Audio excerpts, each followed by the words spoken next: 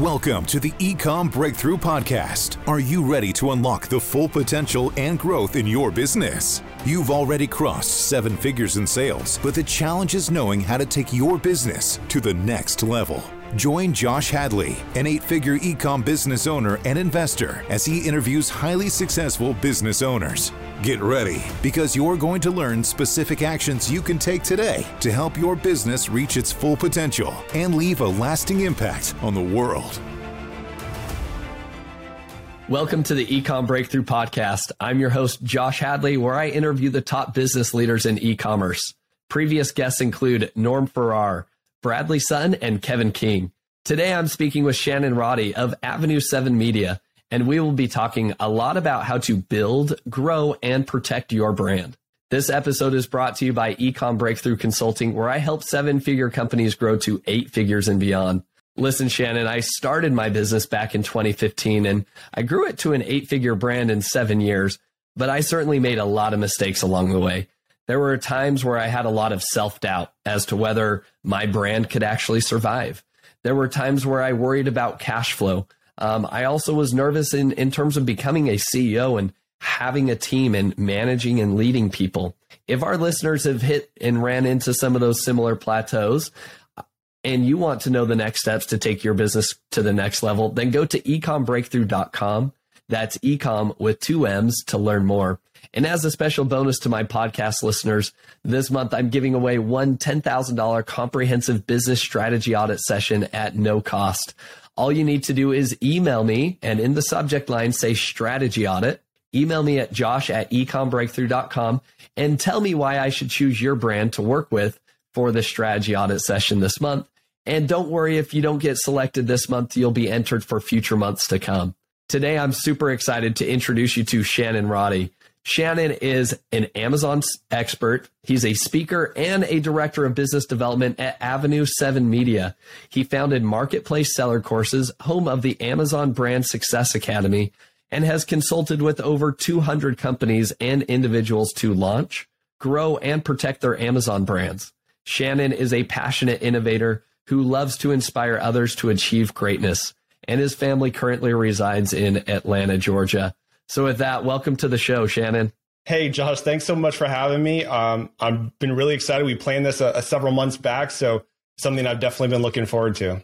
Well, you came highly recommended from James Thompson. He had some great things to say about you. So I know I'm looking forward to getting to know you better, as well as your Amazon journey. I know we briefly spoke. You've been selling on Amazon for 10 years. You've done your 10,000 hours, so to speak, there. So why don't you start there? Why don't you tell me about your background and what led you to where you are today? So I got started about 10 years ago. You can see behind me, this is Mount Eldoño Longai in Kenya. My wife and I spent about 15 months in Africa volunteering with an NGO there, just doing some incredible work. And when we got back, I didn't have a job. And my best friend, Eric Koymans, offered me a position contracting under his company, which did e-commerce and built out e-commerce websites and Amazon. And so, with his help, I created my first web design company and got my very first Amazon client, helped clean up a ton of their listings that were on Amazon that were kind of a mess. And we added their additional 75% of their inventory that was not listed on Amazon, and then kicked off about 70 resellers just to kind of clean up the platform. And the next month they saw a 400% increase in revenue. And wow. Saw month over month and year over year grow out, month over month and year over year revenue increases after that. And that was really just dipping my toe in the water. And I just remember it was so challenging. But as I began to sort of break through the complexity of Amazon, there was something about it that was simple, that made sense to me. I found that I got it. And where Google is super complex in terms of what determines your organic rank and all these different pieces, Amazon is relatively simple in that it's a completely enclosed system. And so there's only a handful of things that can impact things like your organic rank or sales velocity or whatever. And I found out that it made sense to me. And not only that I could do it, but that I could explain it better to people. And I think that was kind of the real key. So after a couple of years, I shut down the web design company. My wife and I moved with our oldest son to Atlanta, Georgia, bought a house out here, and basically pivoted to Marketplace Seller Courses and spent the next 6.5 years doing e-commerce consulting primarily on Amazon and loved it. I absolutely had a blast. And then a year ago, about today, based on when this released, I was acquired by Avenue 7 Media and brought on full time to head up their business development. And I've been absolutely loving it. And, you know, the short version of that, Josh, is just that Amazon over the years became so complicated and so complex that no one person could keep up to date with everything. So we've got, 10 different departments that handle all this stuff. I get to train our teams internally. I get to do biz dev and things like this podcast. And I'll be speaking at Prosper Show in March. And so, for me, it allows me to sort of fully exploit my passions without having the burden and responsibility rely on and rest on me to keep up to date with all this stuff, which is no longer humanly possible, right? I think that is so true. I mean, it takes days and months just to dissect, the Amazon terms and conditions, and they're always changing. I mean, the marketplace has evolved drastically over the last 10 years. And again, congrats on, rolling up there to Avenue 7 Media. Super exciting and inspiring journey. I think the most important thing that I want our listeners to know here is that you've been doing consulting, and as was mentioned in your bio, with over 200 different companies. Mm-hmm. You've been able to peek under the hood of over 200 different companies. So you have a vast experience of what you've seen gone on in the Amazon space. And like you said, for yourself, you saw the same things. Like there's only a few things you can actually do to move the needle on Amazon, and they're pretty replicable for the most part. Yeah. And so I think that's what our audience is going to be excited to hear from you, because the traditional seller, like myself, I have one brand and that's been my baby, and I know the needs of this, right? But I've never gotten into supplements, for example, right? I don't know that. So with that being said, Shannon, I know we're going to be talking about how to build, grow, and protect your brand. Maybe we just jump straight into it, but anything else you want to preface with, like the fact that you've peeked under the hood of 200 different Amazon brands? Yeah. I mean, and at this point, it's probably grown exponentially with my time at Avenue 7. But, I was listening to a talk last week by a business leader, and he talked about this idea of intuition. And when you sort of have this intuitive sense about something, he said it's not like an instinct. It's actually informed subconscious. So having, worked with all of these hundreds of brands over the last 10 years, it sort of informed my subconscious, where I can see a listing and know immediately the 7 things that they need to do to optimize it, tweak it, make it better. Same thing with advertising. Sometimes it's more complicated. Sometimes it requires more work.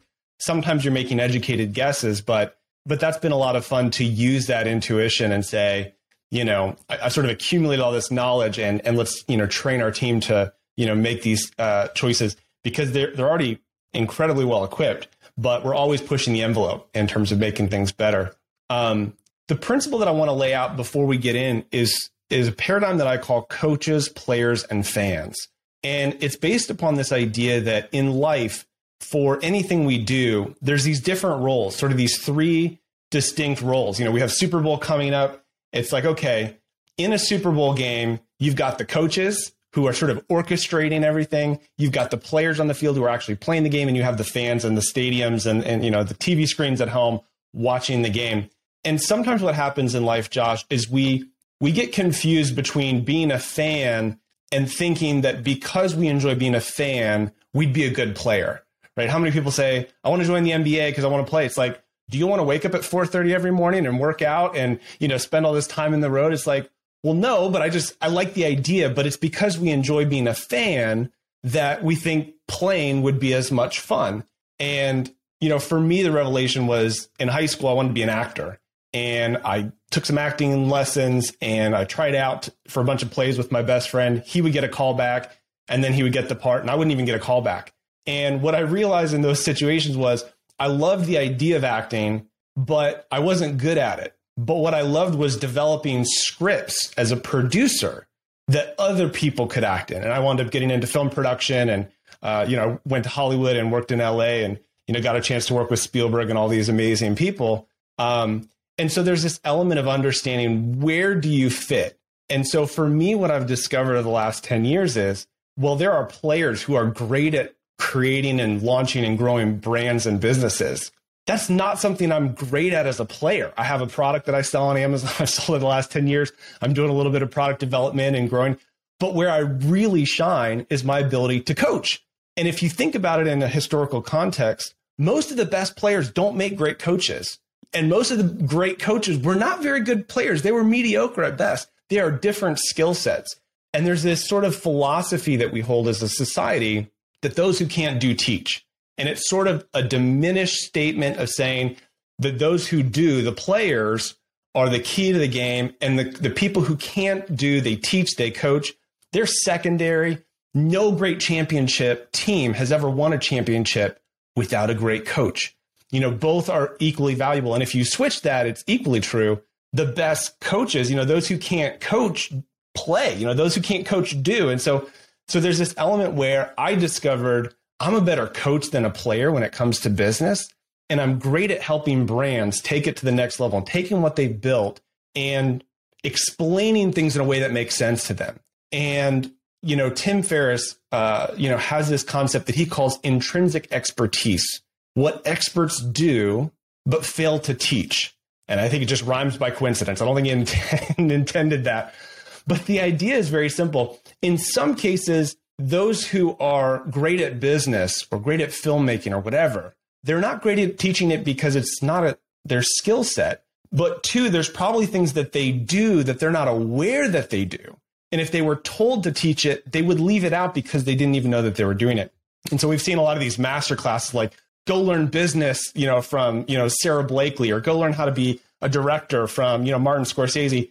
Who's to say that those are the great courses? Because even if they're good at doing them, they might not be the best at teaching them. So for me, I found my home as an educator. I get very passionate about discovering principles over tactics and strategies. They're all important, but a principle for me, I define as a truth that you can leverage.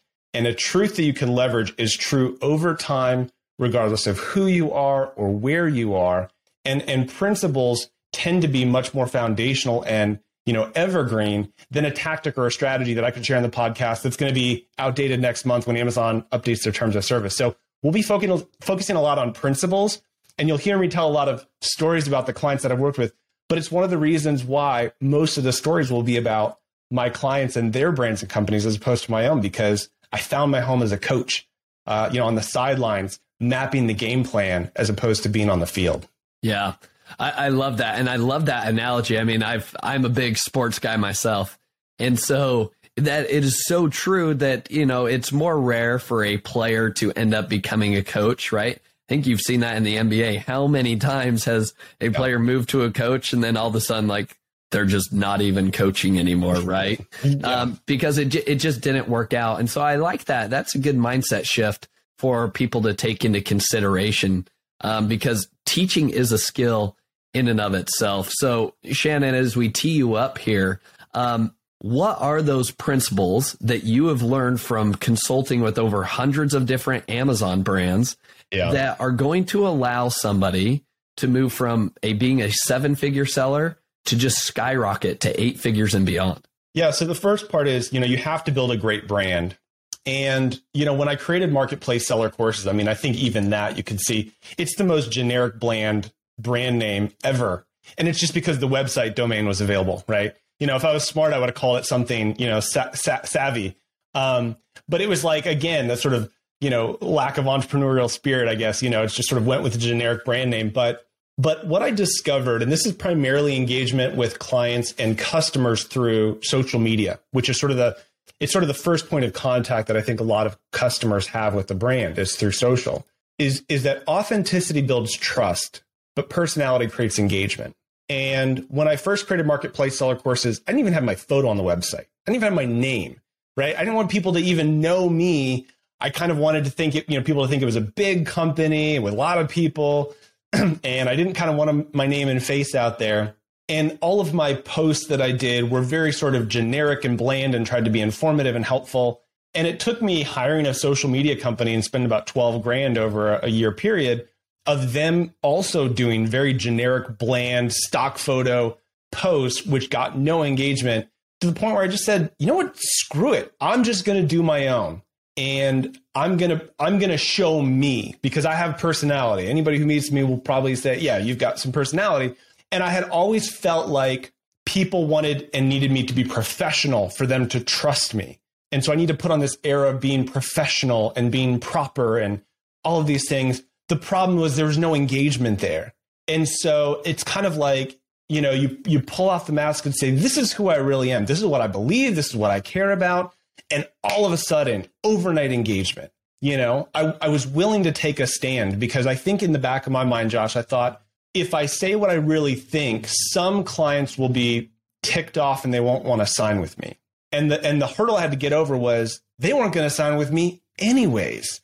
So why don't you go out, express who you are, find those who believe what you believe, right? Simon Sinek, start with why, and earn and gain the trust and the recognition and engagement from your potential clients.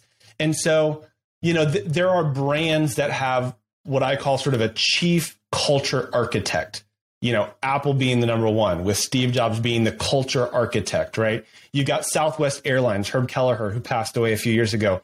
He was a chief culture architect at Southwest. I mean, they were just zany and kooky and did things differently. You look at Zappos and Tony Hsieh, who also sadly passed away a few years ago, a culture that was, organized around this idea of customer service. Those cultures outlast the founder, right? They outlast the culture architect, because it gets embedded into who they hire, who they fire, who they keep on, how you maintain and retain that culture. And, just to give you an example, I'm taking a Southwest Airlines flight back. I think it was last year from Prosper Show. And they found out that a girl was heading to, I think, Memphis for her bridesmaid, whatever bridesmaids do before the actual wedding. They said, okay, so-and-so in aisle 33 is going to be a bridesmaid. They handed out napkins and had everybody write down some marriage advice on the napkin and hand them back up. And then out of coffee stirrers and napkins, they made a veil for her. And I kid you not, they had her parade down the aisle where they played Here Comes the Bride over the intercom. It was wonderful. It was brilliant. People are pulling out their phones and taking pictures. It happened a year ago. It was the most memorable experience I've ever had on a flight. That came as a direct result of the culture of the brand, right? You can be authentic all day, and you should be. It builds trust. But without personality, there's no engagement. Apple doesn't just create, computer products or music products or software. What they create are tools that allow people to change the world, make a dent in the universe, right? It's bigger than themselves. And so if you want to build a great brand, you have to stand for something bigger than yourself, and you have to stand for something bigger than the bottom line. So there are companies out there, there's private labels, there's brand owners who say, we want to sell this product on Amazon. It's going to be a good product. We're going to have a logo and a brand guide. That's not your brand, right? Those are depictions of your brand. They are elements of your brand. Your brand is what you stand for, your values, and the personality that comes through that brand and that engagement. And so people who say, I'm just going to sell this commoditized product under this brand name, that's not a brand, right? You are going to have a very difficult time going from 7 to 8 figures and beyond without building something that's meaningful. And that's really sort of encapsulates the first principle. I love that. You said you had a quote at the very beginning that I thought was profound. I think it was the authenticity builds trust, right? And personality builds what? Creates engagement. Yeah. Without personality, people don't have anything to grasp onto. And again, you look at Sarah Blakely of Spanx. She has a great job. She does a great job putting her personality into the brand and infusing it with her personality and creating that brand personality that allows people to engage with it. Something that's fun, that's exciting, that's, exciting to be a part of. And that's what brand building is about. Yeah. So if authenticity builds trust for a brand, and then the personality creates engagement, how have you seen e-commerce sellers best create that type of brand through Amazon detail pages, through their images, through their videos? Can you share any examples that way? Yeah, absolutely. Number one, tell your brand story. And, from a strategy and tactic standpoint, Amazon now is offering premium A+ content. Yes, if it's done well, it's been shown to convert twice as good as A+ content. They have a thing called a brand story. but it's more than just that section, right? So that's a technical place where you can share your brand story. But the first line is really share your brand story through your listings, right? You know, and I've had these calls with clients and they say, oh, we are really about giving back and our products are sustainable and recyclable and it's made from renewable materials. And I'm like, it doesn't say that anywhere on the listing, right? It doesn't show that in any of the product images, right? It may say it somewhere in a lowercase font, somewhere at the bottom of an image. I'm like, what you want to show is a lifestyle image of the earth and put in large bold letters. We care, right? We give back, right?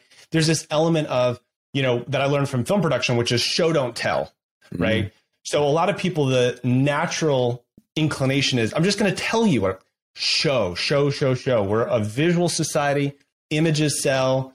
I think the stats are something like 70 to 80% of people who start swiping through those images on mobile will swipe through the entire carousel. Use those to tell your story.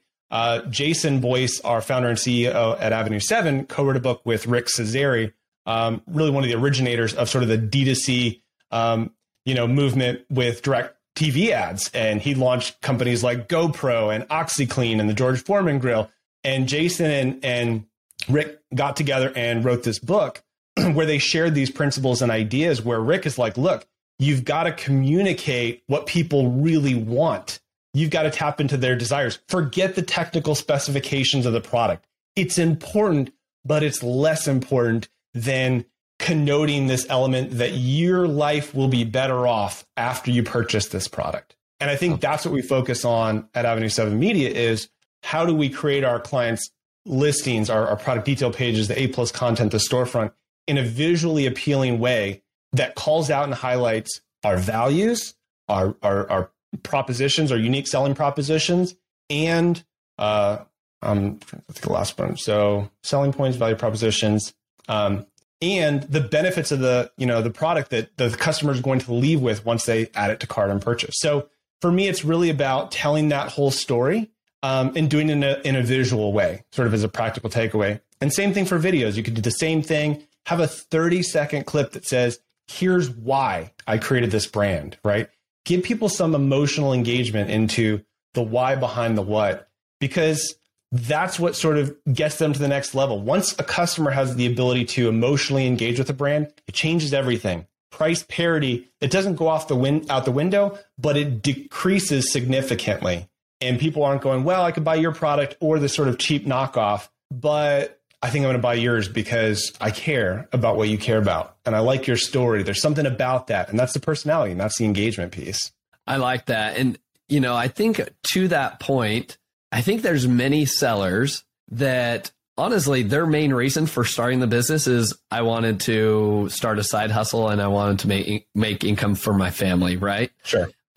So in those cases, right, I think everybody always hears the Zappos story where it's like, hey, buy one and we'll give one away, right? Like that's Tom's shoes, right? Yeah. With Tom's, and there's a lot of like sustainability movement out there.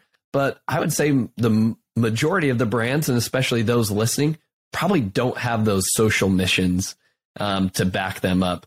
So in that case, what would be your recommendation, Shannon, where it's like, honestly, I'm just telling you, I started this business to make money and I found that this was a really profitable niche on Amazon. That's my story, right? And you're not going to say that, but what is your recommendation for somebody in terms of creating that type of brand story? It's a good question. And, if you look at Zappos as an example, again, Tony Hsieh and a couple of his co-founders and the partners, they acquired the company. They were actually early investors in the company, and it was just about selling shoes online. And it wasn't until 3 or 4 years into the business where they were sitting down and they were talking one day, and he says, you know what? We upgraded somebody to free overnight shipping the other day, and they really loved it. And they wrote back an email and said, thank you so much. It was totally unexpected. I wasn't, expecting that. I love it. I'm going to shop from Zappos next time I need anything. And they said, what if instead of being a shoe company that happens to sell shoes online, what if we become a customer service company that happens to sell shoes, right? And overnight, they changed the game. And they decided, customer service is super important. We're going to take it in-house. delivering fulfillment. That's our core competency. We're going to take that in-house. We can't let that fail. And obviously at that scale, they were able to do that. But for them, it was a pivot. It was a realization that there was something bigger than what they were selling that they could tap into. They had discovered it. They hadn't set out with that. And that discovery, that process is available for anybody.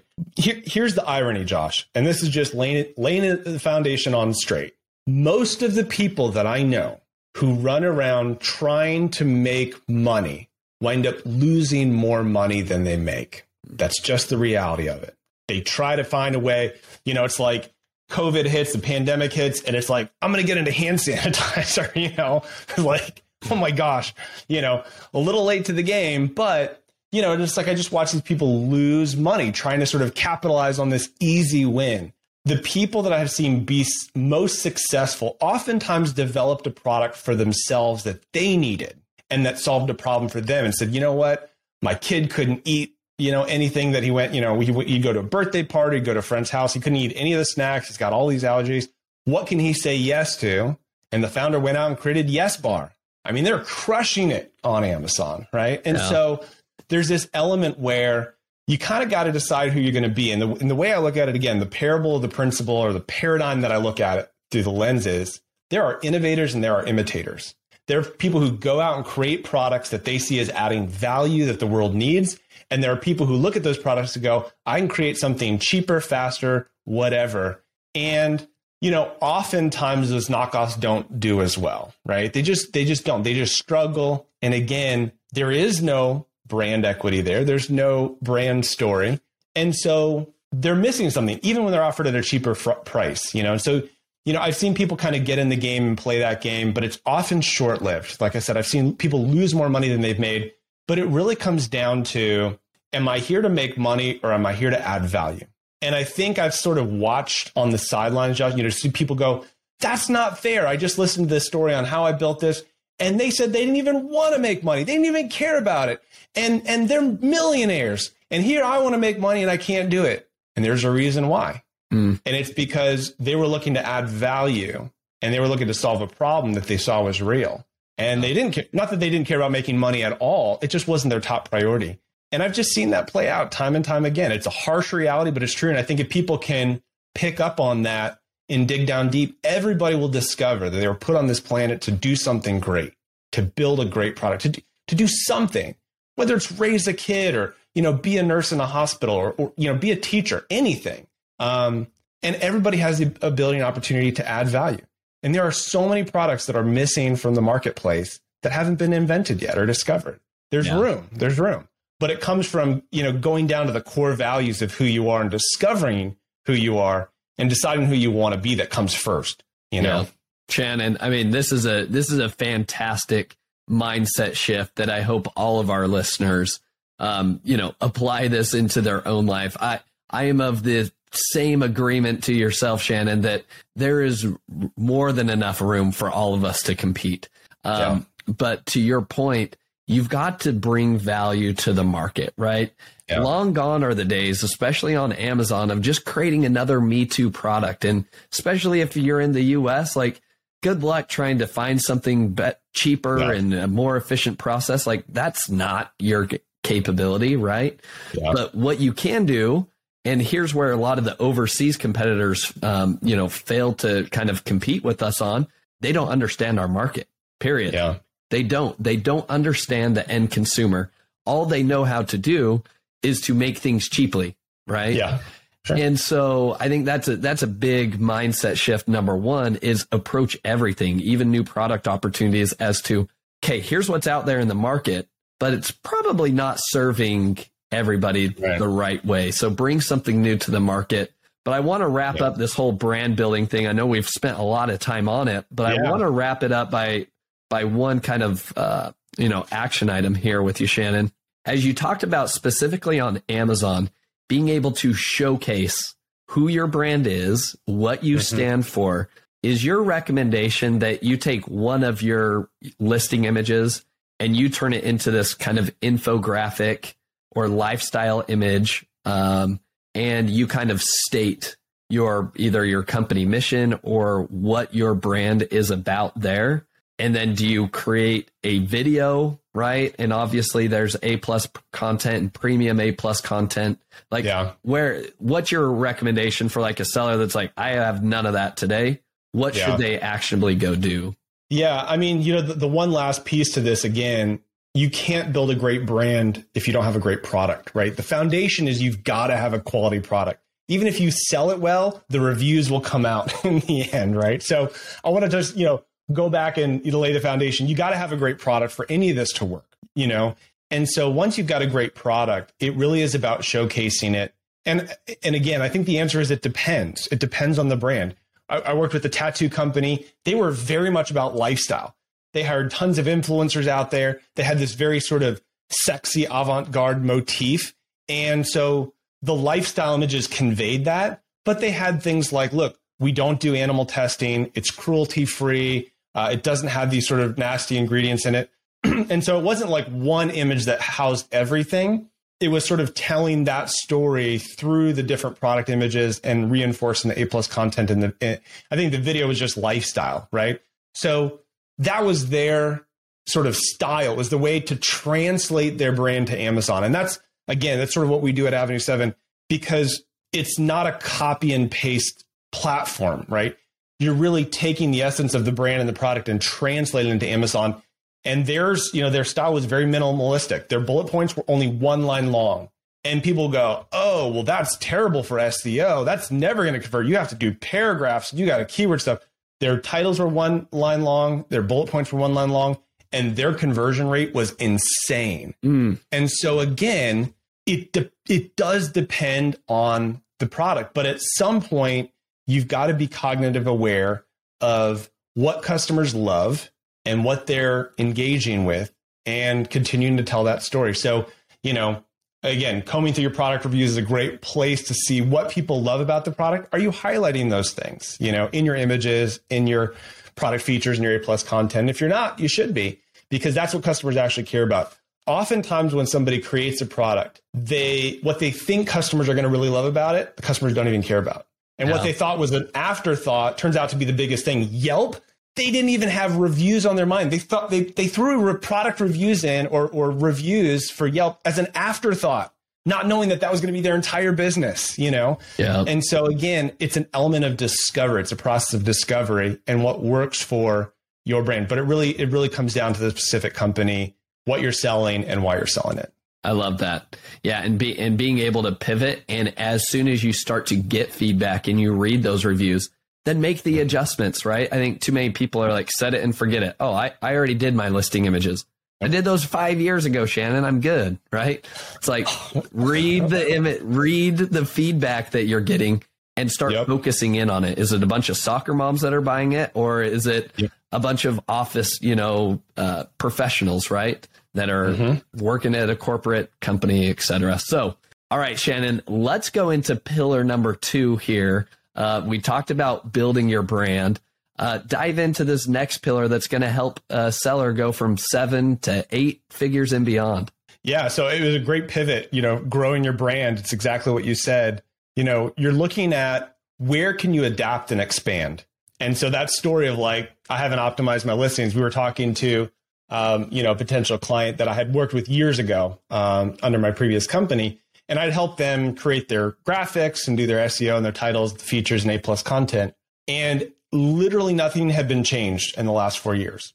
The ads budget, the campaign strategy, the listings, the titles, everything was the same for the last 4 years. That's not going to cut it, right? But Amazon's supposed to be passive income, right? Yeah. We used to sort of sadly joke at some of the Amazon conferences that FBA stood for failed businesses on Amazon because people sort of get sold pipe dreams, and it's really not fair. I mean, it's really unfortunate, but Amazon is challenging. It is a business. Most businesses fail, just businesses, period. You add the cutthroat nature of Amazon into the mix, it's like, good luck, So I've talked to people who are like, oh yeah, it's great. My products, should be here next week. And all of a sudden it's held up at customs. It's like, I didn't know anything about customs. Nobody mentioned that to me. So more challenges than opportunities, but there's still tons of opportunity. But you got to execute the fundamentals. And so that's really the principle. I wish it was this this beautiful, elaborate secret sauce, Josh, but it really comes down to executing the fundamentals. And so I've got sort of two comparison companies that I worked with over the same period of time, one whose name I can mention, one I won't. But TableMate was a TV tray company. And the founder, again, an inventor, he's like, you know what? My parents would have guests over to the home and they'd be sitting around. They would have they'd be watching TV or wanting to eat dinner. They didn't have a way to sort of like, where do I put stuff? If we're hanging out in the den area. And so he created a TableMate as a TV tray that sort of folds up nice and easy. And it's very lightweight. And, it was great. But over time, they expanded and they adapted. It's like they had the TableMate and then they had the TableMate 2 and then the TableMate XL for like large. And then they have the TableMate 5 that would go over wheelchairs. And then they developed the TableMate for kids. Like if you're not adapting and expanding on your product line, you're missing out. And if you don't do it first, somebody else is going to do it for you. And so again, the idea that stagnant doesn't survive, and stagnant definitely doesn't survive on Amazon or e-commerce because there's too many players in the market who are looking for those opportunities. And we see it all the time. Again, innovators and imitators, there are people who say, well, find a product that's selling well and then just make one minor tweak, one minor improvement. But there's also 50 people behind you doing the same thing and thinking the same thing. You've got to do more than just a minor tweak. You've got to make a significant improvement, and you've got to be willing to continue to do that over time with an entire product line. And so, again, I had another client who I think his brother was selling a product, dominated the market and said, you know what? A lot of people use my product in conjunction with this other product. I've never really sold it before, but I know how to do this on Amazon. I'm going to get into this tangential field, add another 2 million to his revenue last year by this tangential product line. That's expanding and adapting. But going back to TableMate, I helped them launch on Amazon probably 5 years ago. They hadn't been really paying attention to the marketplace. And we'll talk about this a little bit when we get to Protect, but they hadn't really been monitoring the marketplace. They didn't really know anything about it. They had some resellers. There was a ton of counterfeiters selling counterfeit products under the TableMate brand, which is horrible, by the way. Then people associate crappy products with your brand name, right? We'll get into that in the Protect section. But, I took a look at it. We used Jungle Scout to do the sales estimates. About 15 to 20,000 a month was going through TableMate branded listings, even if they weren't actual TableMate products. And what we found was that the sales were being sort of distributed across dozens, if not hundreds of listings. And so there was duplicate ASINs, there was ASINs with the wrong UPC codes, there was counterfeits. And so they hired me. I got in there. And this was something you could do 5 years ago as a solopreneur that you can't do now. I got in there. We kicked off 135 resellers. We kicked off some 35 to 40 counterfeits. And we created 4 optimized listings for their main products. And we did high quality product photography. We did the SEO keyword research, well-crafted product features that highlighted the feature and the benefit of the product, and decent A+ content. I mean, A+ content at that point was still pretty new. They became #1 bestseller in their category, which they held for the next 3 years, 0 to 1 million the first year. And then it was just like double, and grow and grow and grow. That's just executing the fundamentals. And again, there's this element of like, what's the secret sauce? It's doing everything really well all the time. People always ask me, what's the secret bullet to Amazon? What's the secret bullet? I say, it's doing 128 things right. And that's really honestly true. You've got to do every aspect from your labeling and your FBA and your inventory and your returns and your customer service and your listing optimization, your advertising, and on and on and on. You've got to do all of it right because the cracks and the gaps are too big. Every time you leave a gap, it's a loss of revenue every single time. So it's like, you imagine this house, and it's flooding. You've got 128 gaps that you've got to close up so that you keep the water out and you can retain your home. It's the same thing. You got to close all the gaps so that you can retain the profits for your business. Yeah, makes a lot of sense. I mean, that focus on growing that brand. And I love what you talked about there with TableMate and coming up with, optimized images and SEO content and really just putting your best foot forward, obviously leveraging that brand that you've already established. Are there any other mistakes that you've seen other sellers make when it comes to growing that brand on Amazon, like simple things that they're overlooking on product detail pages or with the PPC? Yeah. Anything that you would share there? Yeah. I mean, again, what I teach our ads team, at the highest level is you look at what's working and you do more of it. And you look at what's not working and you do less of it. I mean, it's really that simple. Most people don't have a holistic view of Amazon. In fact, a lot of people don't even understand their profitability. We love Tyler Jeffcoat over at Seller Accountant because he helps brand owners understand what their true profitability is. I mean, he talked to brand owners who go, well, I just finished my year. Can you help me calculate if I made any money or not? And after an entire year of, seven-figure seller, by the way, means absolutely nothing. Because it's just a number and anybody can get to that, but profit is the true metric. Yeah. And after all the dust settled, she'd made 10 grand. She would have been better off working at McDonald's for minimum wage. Wow. And it's like Amazon is backbreaking to come out, with that. So you've got to use tools and metrics. Merchant Spring is another one just, as a great sort of reporting tool to add your cost of goods. I'm pretty sure you can add your cost of goods. It sucks in your advertising data and all the FBA fees. It kind of gives you your true profitability. If you don't know that number, nothing else matters, right? So you've got to really have a firm grasp on what your true profitability is. And then you can know where you can make tweaks. But, with TableMate, like I said, they just did a lot of things consistently well. We discovered new keywords over time. We added those to the titles. We added those to the listings. We discovered keywords that did not convert over time. Culture changes. What people use the products for change. You've got to make tweaks and changes. And we continue to do that, and the sad part of the story, but the honest part of the story, I think most of this is, public information, I guess, is, they were acquired by an aggregator that did not keep up that relentless optimization and that growth. And instead of being the number one bestseller, I could barely find them on page one.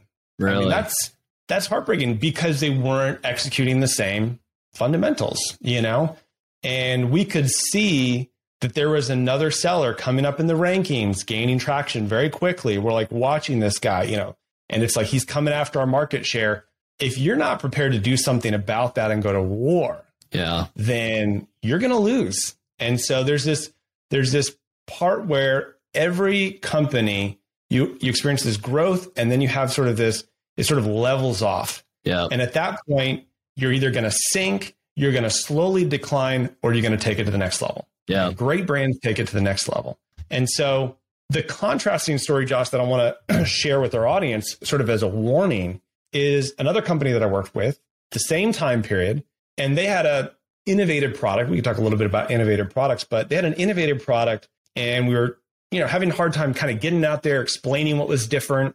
So we were launched on Amazon, the listings were all built out, and we launched a Kickstarter campaign. And so they shot like a 6-minute Kickstarter video. I set up the Kickstarter campaign for them. And one of these Facebook groups that has Amazon affiliate codes as their primary source of revenue, they create these little videos with like swirly stuff and new products and all this exciting stuff. They took a 6-minute video and cut it down into 30 seconds, put value propositions, the real benefits and features of the product on the video, cut to music. And this thing went viral overnight. Not only did that video go viral, but when other Facebook groups saw that video went viral, they created their own versions.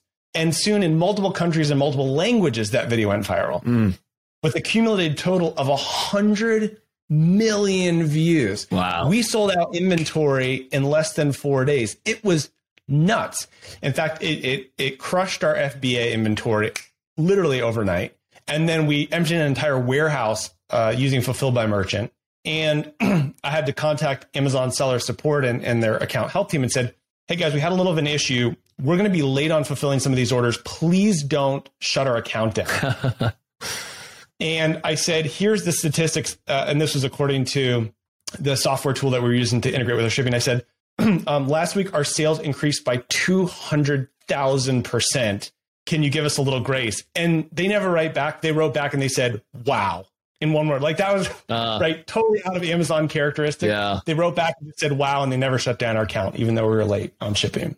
Any entrepreneur in their mind would think, holy cow, that is a dynamite gold mine opportunity. That's a touchdown. That's a win. But because they weren't executing the other fundamentals of the business internally, right? Whether it was accounting or budgeting or marketing or all the other things that you have to do to grow and sustain a business weren't getting done. And so at the end of the day, nothing happened. You know, it's like they weren't able to capitalize on this massive social media splurge. And over the next 2 years, if you looked at TableMate sales versus this other company, TableMate was doing well over 100 times what the other company was doing. And so again, it's reinforcing this idea that success is executing the fundamentals. It is in basketball, it is passing, dribbling, and shooting. Everybody wants to do the cool slam dunks, but slam dunks do not win games. You know, the fundamentals do over time, consistently and repeatedly. And it's just good business leadership. So I hope that your audience is able to take away some kind of key nuggets. And again, it's a bit of a mind shift, you know, a mindset shift, because most people say you're looking for that one-off, that splurge, that, you know, whatever it is that kind of excels you to the next level. But you've got to be able to maintain that consistency or it can tank your business. Yeah. I mean, what fantastic, case studies and stories that you shared with us. I have so much to download and dissect from there. But number one, Tyler Jeffcoat, you gave him a shout out. Highly recommend people reach out to Tyler Jeffcoat. He was on the podcast as well.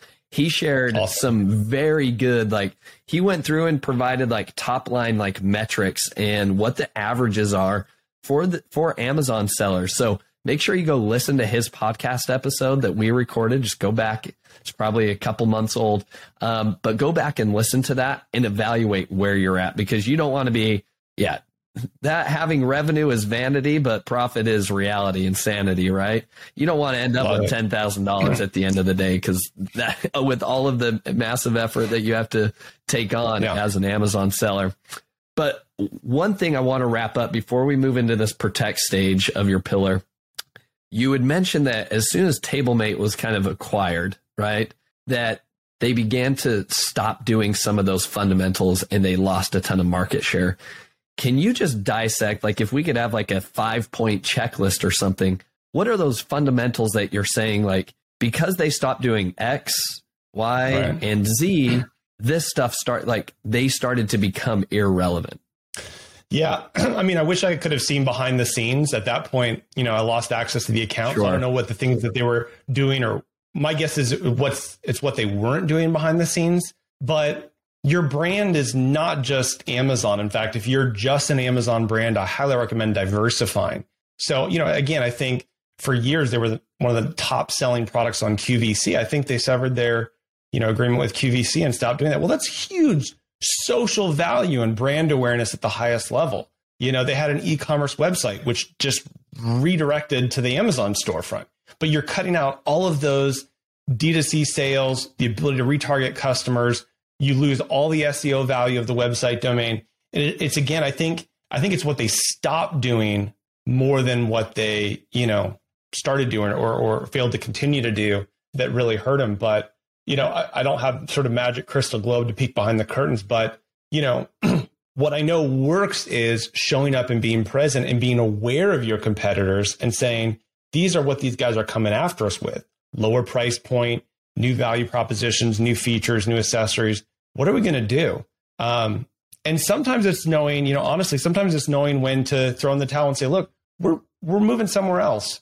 3M, which has been one of the most innovative companies of the last 100+ years, to survive over a century is incredible. The way they look at it is they want 20% of their revenue to come from products that have been created in the last 5 years. And so once a product becomes commoditized, they get out. They're like, all right, the rest of you guys can have it. You guys are better mass producing these and kind of making profit on these low margins. We want the high profit margin ones. We want to be the innovators.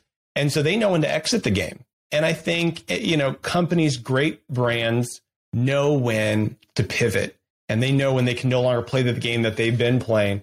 And again, I mean, there's so much that goes into that we could unpack, but just one last example before we switch to the last piece of protect is, I met a pasta company at Fancy Food Show a few years ago, and we're going through Amazon. And she goes, I don't really make a lot of money on Amazon, so I haven't really invested a lot of time, right? It's sort of the reverse chicken egg philosophy. Well, the reason you're not making a lot of money is because you're not investing a lot of time and energy into it. And I just said, look, if you do these 5 things, your titles aren't optimized, there's no SEO, your product features aren't standardized, they're not optimized, the product images are terrible, and you don't have an advertising strategy. Like if we can just do those main things and then let's add an A+ content that reflects the product images, because really to some extent it can be redundant. You're just reinforcing the same 3-4 reasons why people buy the product. And then you keep it in stock. I mean, it's something that people overlook all the time, but they don't think they're doing well on Amazon. It's like, well, what percentage of the year were you out of stock on and stuff? You can't sell what you don't list. And so she made it a point to get more product into FBA. The title optimization was pretty easy because as a pasta company, they had hundreds of different variations, but it was like you change a keyword out. So we'd optimize one title and then she'd just search and replace, for all of her different brands. And we did the same thing for the product features. Mindful Goods, run by Danielle Boltzmann, did the product images. And again, they could reuse 80% of the product images and only had to customize the first or second one. So there was a lot of sort of, duplicate process that you could sort of reuse that. You didn't have to come up with, original content for everything. And then we just executed a basic fundamental ad strategy. And they tripled their revenue in 1 year. And again, you've got to pay attention to the details. The devil's in the details. You've got to look at the nuances of the keywords that are converting, the messaging that's converting, and the advertising that's converting. And they all interplay. And you have to constantly analyze and reassess that flywheel to make sure that basically you're relentlessly optimizing forever. Everything. Yeah. No, I completely echo everything that you talked about and being able to continue to move forward, right? I love the analogy there with 3M, right? It's like they get it going, then they see a bunch of, imitators coming on there, and it's like, all right, we're on to the next thing, right? And that leads to always be innovating, bringing new products to the market and not just being complacent. So I love that. Yeah. All right, Shannon. So what is this third pillar that's going to help a 7-figure seller grow to 8 figures and beyond? Yeah. So the last one, as my voice starts to go out a little bit here, you have to protect your brand. And there's a lot of ways that you can do that, but ultimately it comes down to having a defensible product. And this relates back to what we just talked about with 3M. Once the patent runs out and anybody can make that, they're like, we're out of the game, right? And they know that, and they plan for that. So as long as you've got a patent, and you've got 2 primary patents, you got utility patents, how it functions. You've got design patent, how it looks. The utility patents are harder to get, but definitely important based on the product that you have. Having some type of IP defensibility is huge.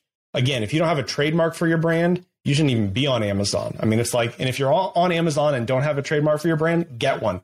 Go call Scott Harders from, Fisher Broyles through the accelerator, IP accelerator program, and get your trademark, because you have to have it on Amazon to succeed, because anybody can come along and trademark your brand name if you're not protecting it. So you've got to protect your brand name through IP, but you also want to protect the product. The other 2 ways that you can have some defensibility is, number one, sourcing. So if you have exclusive sourcing on a product or a type of product, that's going to give you some protection, some defensibility. So I worked with a woman, she had a magnet product, and her name was Margaret. I think they were called Maggie's magnets. but the place that she got these magnets, they were only sort of found in one place of the world, and she had sort of exclusive rights to export them. So nobody else could get the products with, magnets of this high, level of magnetism. That's defensibility, right? So again, if anybody can recreate your product, if anybody can source the same materials, if anybody can sort of do the same things with almost no added cost, you have no defensibility. And, the last piece is, in addition to the IP, is, it's also sort of the brand equity, right? So if you and I have even the same exact product, but you have greater brand awareness than I do, you're going to be able to sell that product at a higher price and more of that product than I can. Not because anything is different about it, but that brand equity gives you a little bit of cushion, a little bit of defensibility. I had another client, we've got a client I could kind of talk about at high level from an IP standpoint. They've got a utility patent. They're waiting on a design patent to come through. But, you talk about them getting ready to launch on Amazon, and all of a sudden they see a competitor, right? The Me Too, the imitation product show up on Amazon, and holy cow, they're at a fraction of the price. Okay. Within 1 week, it goes from 1 to 7. 2 weeks, we're getting ready to file, the patent infringement. Now it's up to 18. By the time we file, it's up to 77. Oh. And we wound up kicking off over 250 people who had done exact replica knockoffs of that product, right? If you don't think that you need IP to protect your brand on Amazon, get ready to get slaughtered, because you have got to defend your brand. And part of that is having really good, solid IP, locked down, buttoned up, and if you've got global distribution, you got to do it globally, right? I'm not an IP attorney, right? Don't hold me to anything. But there are elements that you've got to have defensibility. The other element that I've seen, and this was the same client, he said, we've got a product that we're going to be releasing, but just to develop it, just to produce it, the molds are going to be $50,000. That alone is cost prohibitive. It's going to keep a lot of those Me Too imitators out of the game, right? So you've got to have something that's different. You've got to have a better product. You've got to be able to guard your source. You've got to be able to have some IP that keeps anybody else from just coming across and creating the same thing. Because, as unfair as it may seem, Hydrox was the original cookie. Oreo was the imitator. Everybody knows Oreo. You talk about Hydrox, it's like, what? Okay. Oreo, in my opinion, created a better product and did a better job marketing it. And they own the market, And so they're trying to bring Hydrox back. They brought it back and then shut it down, try to bring it back again. But sometimes the imitator can win if they do a better job executing all the things that the original brand owner should have done. Yeah. Right. And so, that's protecting the brand at the highest level from a really practical standpoint. And there's so much argument about this on social media. I don't even get into it, but you've got to protect your brand on Amazon. You've got to do defensive brand advertising. And it's the number one thing I get pushback from. Jason and I have conversations. It's the number one thing he gets pushback on.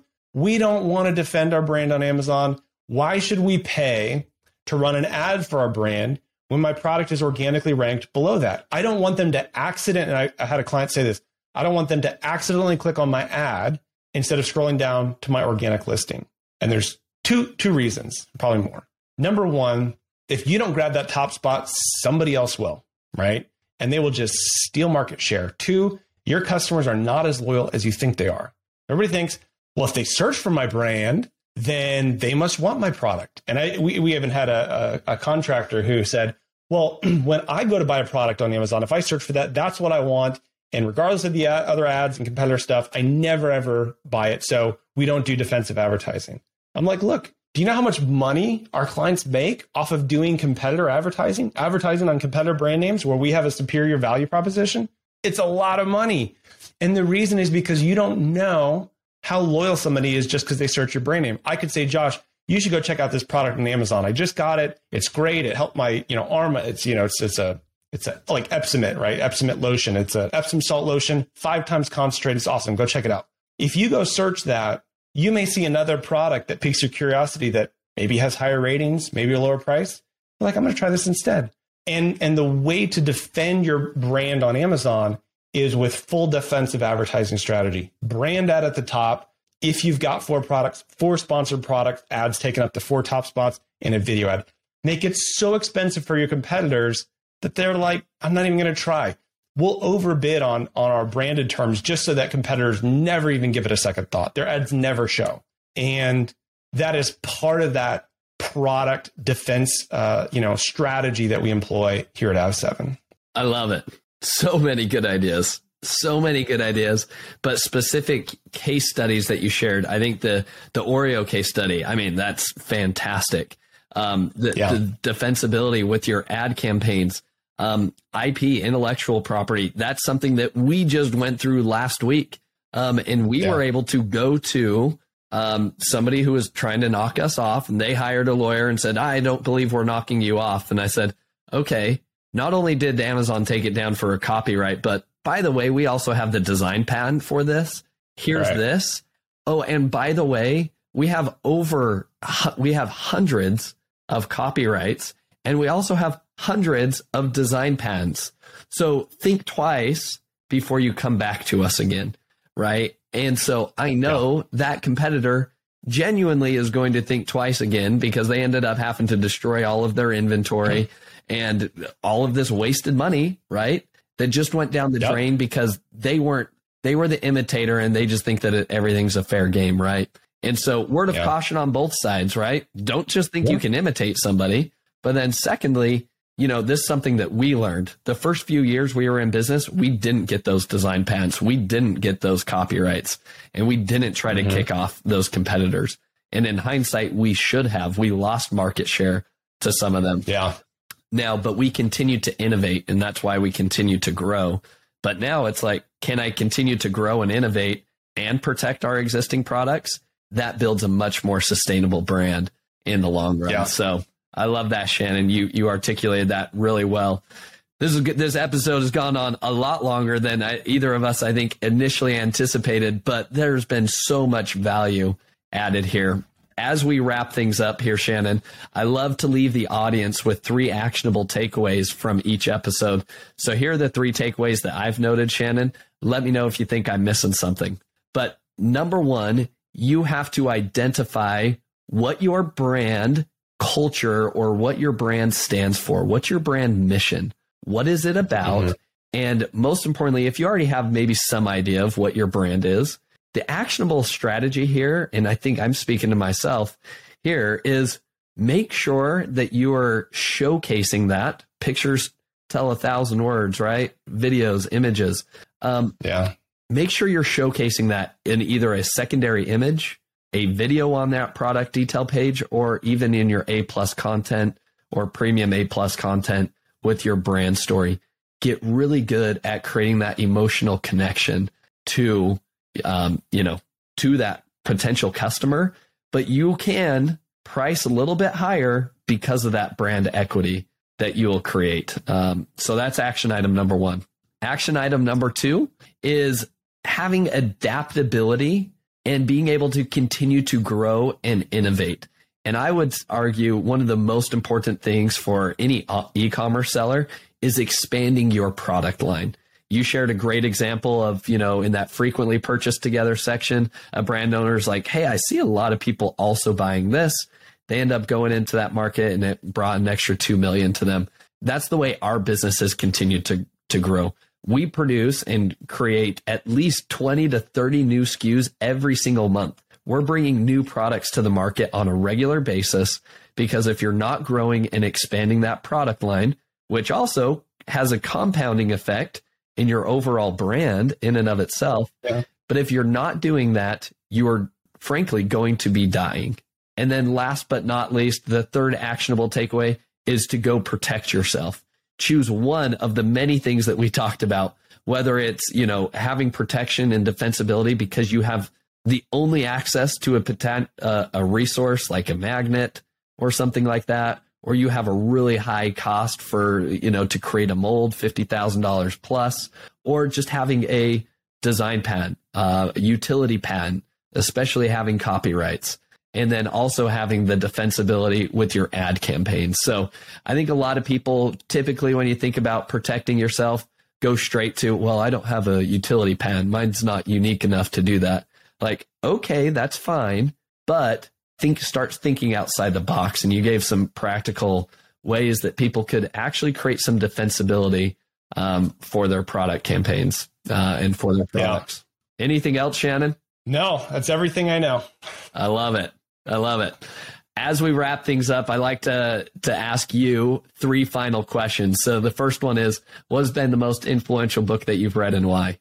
The most influential business book I've read, because I've read a lot of books, but business-wise, it's been Good to Great by Jim Collins. Again, he just gets at those core principles of what it takes to lead a great company, and they're still true today. I mean, it's still like a #1 bestseller after 20 plus years. And, so many great businesses have flourished under his guidance and leadership. And again, I'd probably put him as he's a coach, not necessarily a player. Like, he may make a terrible CEO if he were to, step into that role of a thriving company. But he's such an amazing coach, and I respect his work so much. It's been definitely impactful in my business and my career. I love it.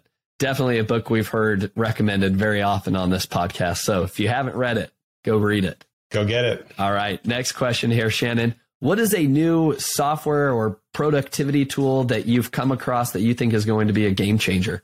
You know what? For me right now, honestly, from a time saving standpoint, it's an oldie but a goodie. It's Calendly. I just freaking love Calendly. And I just learned that you can now put specific times, suggested times in an email. I'd never done that before. So it's like, okay, pick a time on my calendar, but I really want to meet with them early next week. And so now you go in and you go share and you go, okay, here's the 3 times on Tuesday that I can meet with you. And it actually puts those as 3 separate button options in the email. I'm like, this is cool. So again, Calendly, great example of a company that is always expanding. They're always innovating. They're always, okay, let's add round robin calendaring, and now let's add follow-ups, and now let's add automation, and now let's add routing. It's like, if you answer this question, you go to this form. If you answer that question, you can book an appointment. So, Calendly is, again, it's a great software. It's simple, it's easy, and it saves me from having an administrative assistant who does nothing but manage my schedule. So. I love it. All right. Last but not least, who is somebody that you admire or respect the most in the e-commerce space that you would recommend other people start following? Yeah. So, I'm going to have to say Jason Boyce, and it's not just because he's my boss, but he really is. He's a passionate leader, and he's a strong advocate for sellers and brand owners in the Amazon and e-commerce community. And whether it's, through legislation, talking to legislators, whether it's advocating publicly for, changes that Amazon needs to make. We do a lot of that on the Day 2 podcast.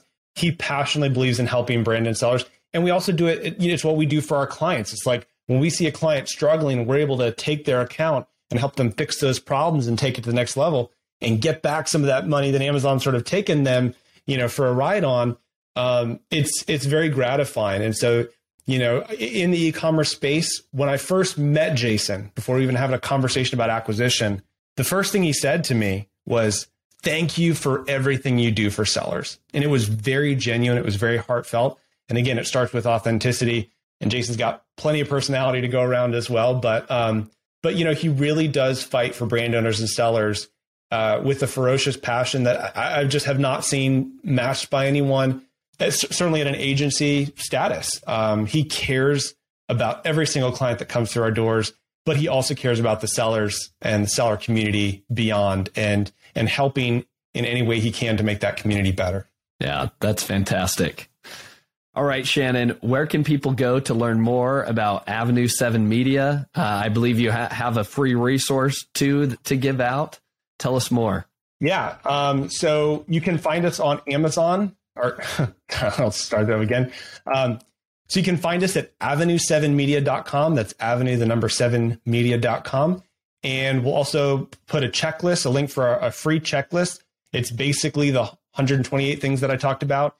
So if you go to AVE7, AVE7, number 7.com /checklist, you'll be able to put in your email. We won't spam you, but we'll offer updates and tips and new podcasts, and you can download that free checklist. And get tons of information and resources, and get a little glimpse into what we do as an agency to help sellers. Awesome. All right, Shannon. Well, thank you so much for your time today and sharing your wisdom for us. Thanks for having me, Josh. Anytime. Really appreciate it, and look forward to coming back again sometime. Thank you for listening. Visit ecombreakthrough.com for more information. If you've enjoyed today's episode, the best way you can show your appreciation is by clicking the subscribe button and quickly leaving a review. See you again next time.